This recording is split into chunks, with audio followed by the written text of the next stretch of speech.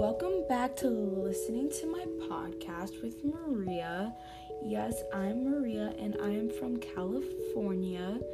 I am about to turn 15 soon. So we are going to talk about just this book I read about the Holocaust, and it's called Night by Elie Wiesel, and it's just mainly talking about an experience.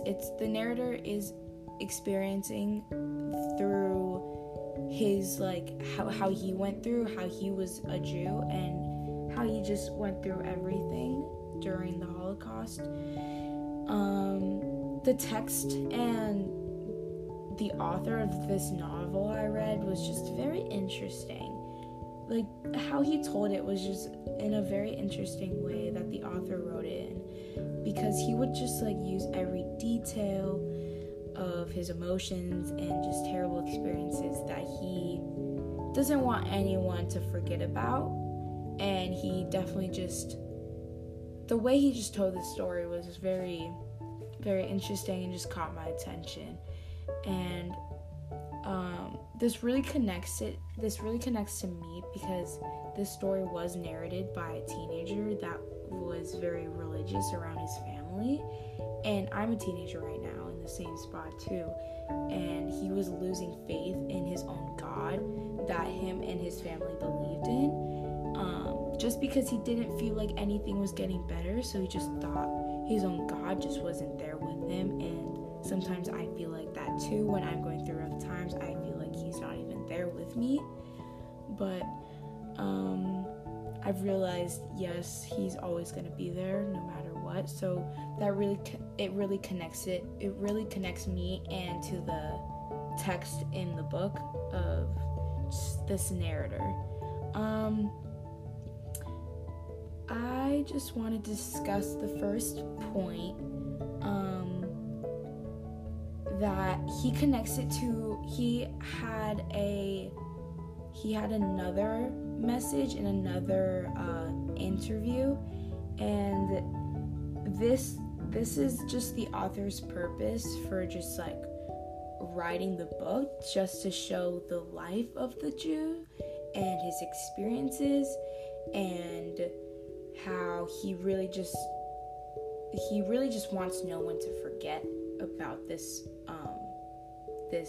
part of history, and he definitely doesn't want that to repeat itself. Two quotes from the book I've read that really shows why he wrote this book is, first on page 36 he says, never shall I forget that night, the first night, which has turned my life into one long night. He wants people to know those days really changed him, and probably changed everyone around him too.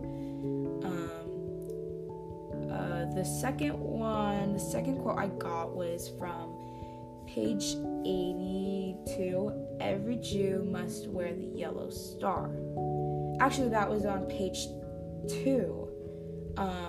This is showing how strict it was and how the Nazis separated from the non-Jews, and it's really just showing the life of the Jew, because they would always have to get separated from people that weren't Jews, which is terrible. The second point I wanted to talk about was the interview that I'm bringing back to you guys, that he was interviewed by someone. I'm not sure who interviewed him, but yes, he was getting interviewed, and he was just making connections from the text from his book. So there's one connection that he uses in the interview.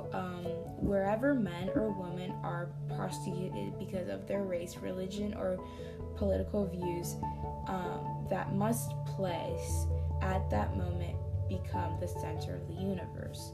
So this is showing the text to the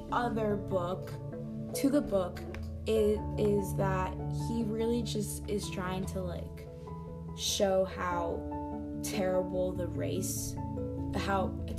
discrimination from people, how they treated religion or different political views, how they just treated all of that back then was just a really terrible way, and they're still sometimes right now still doing that too.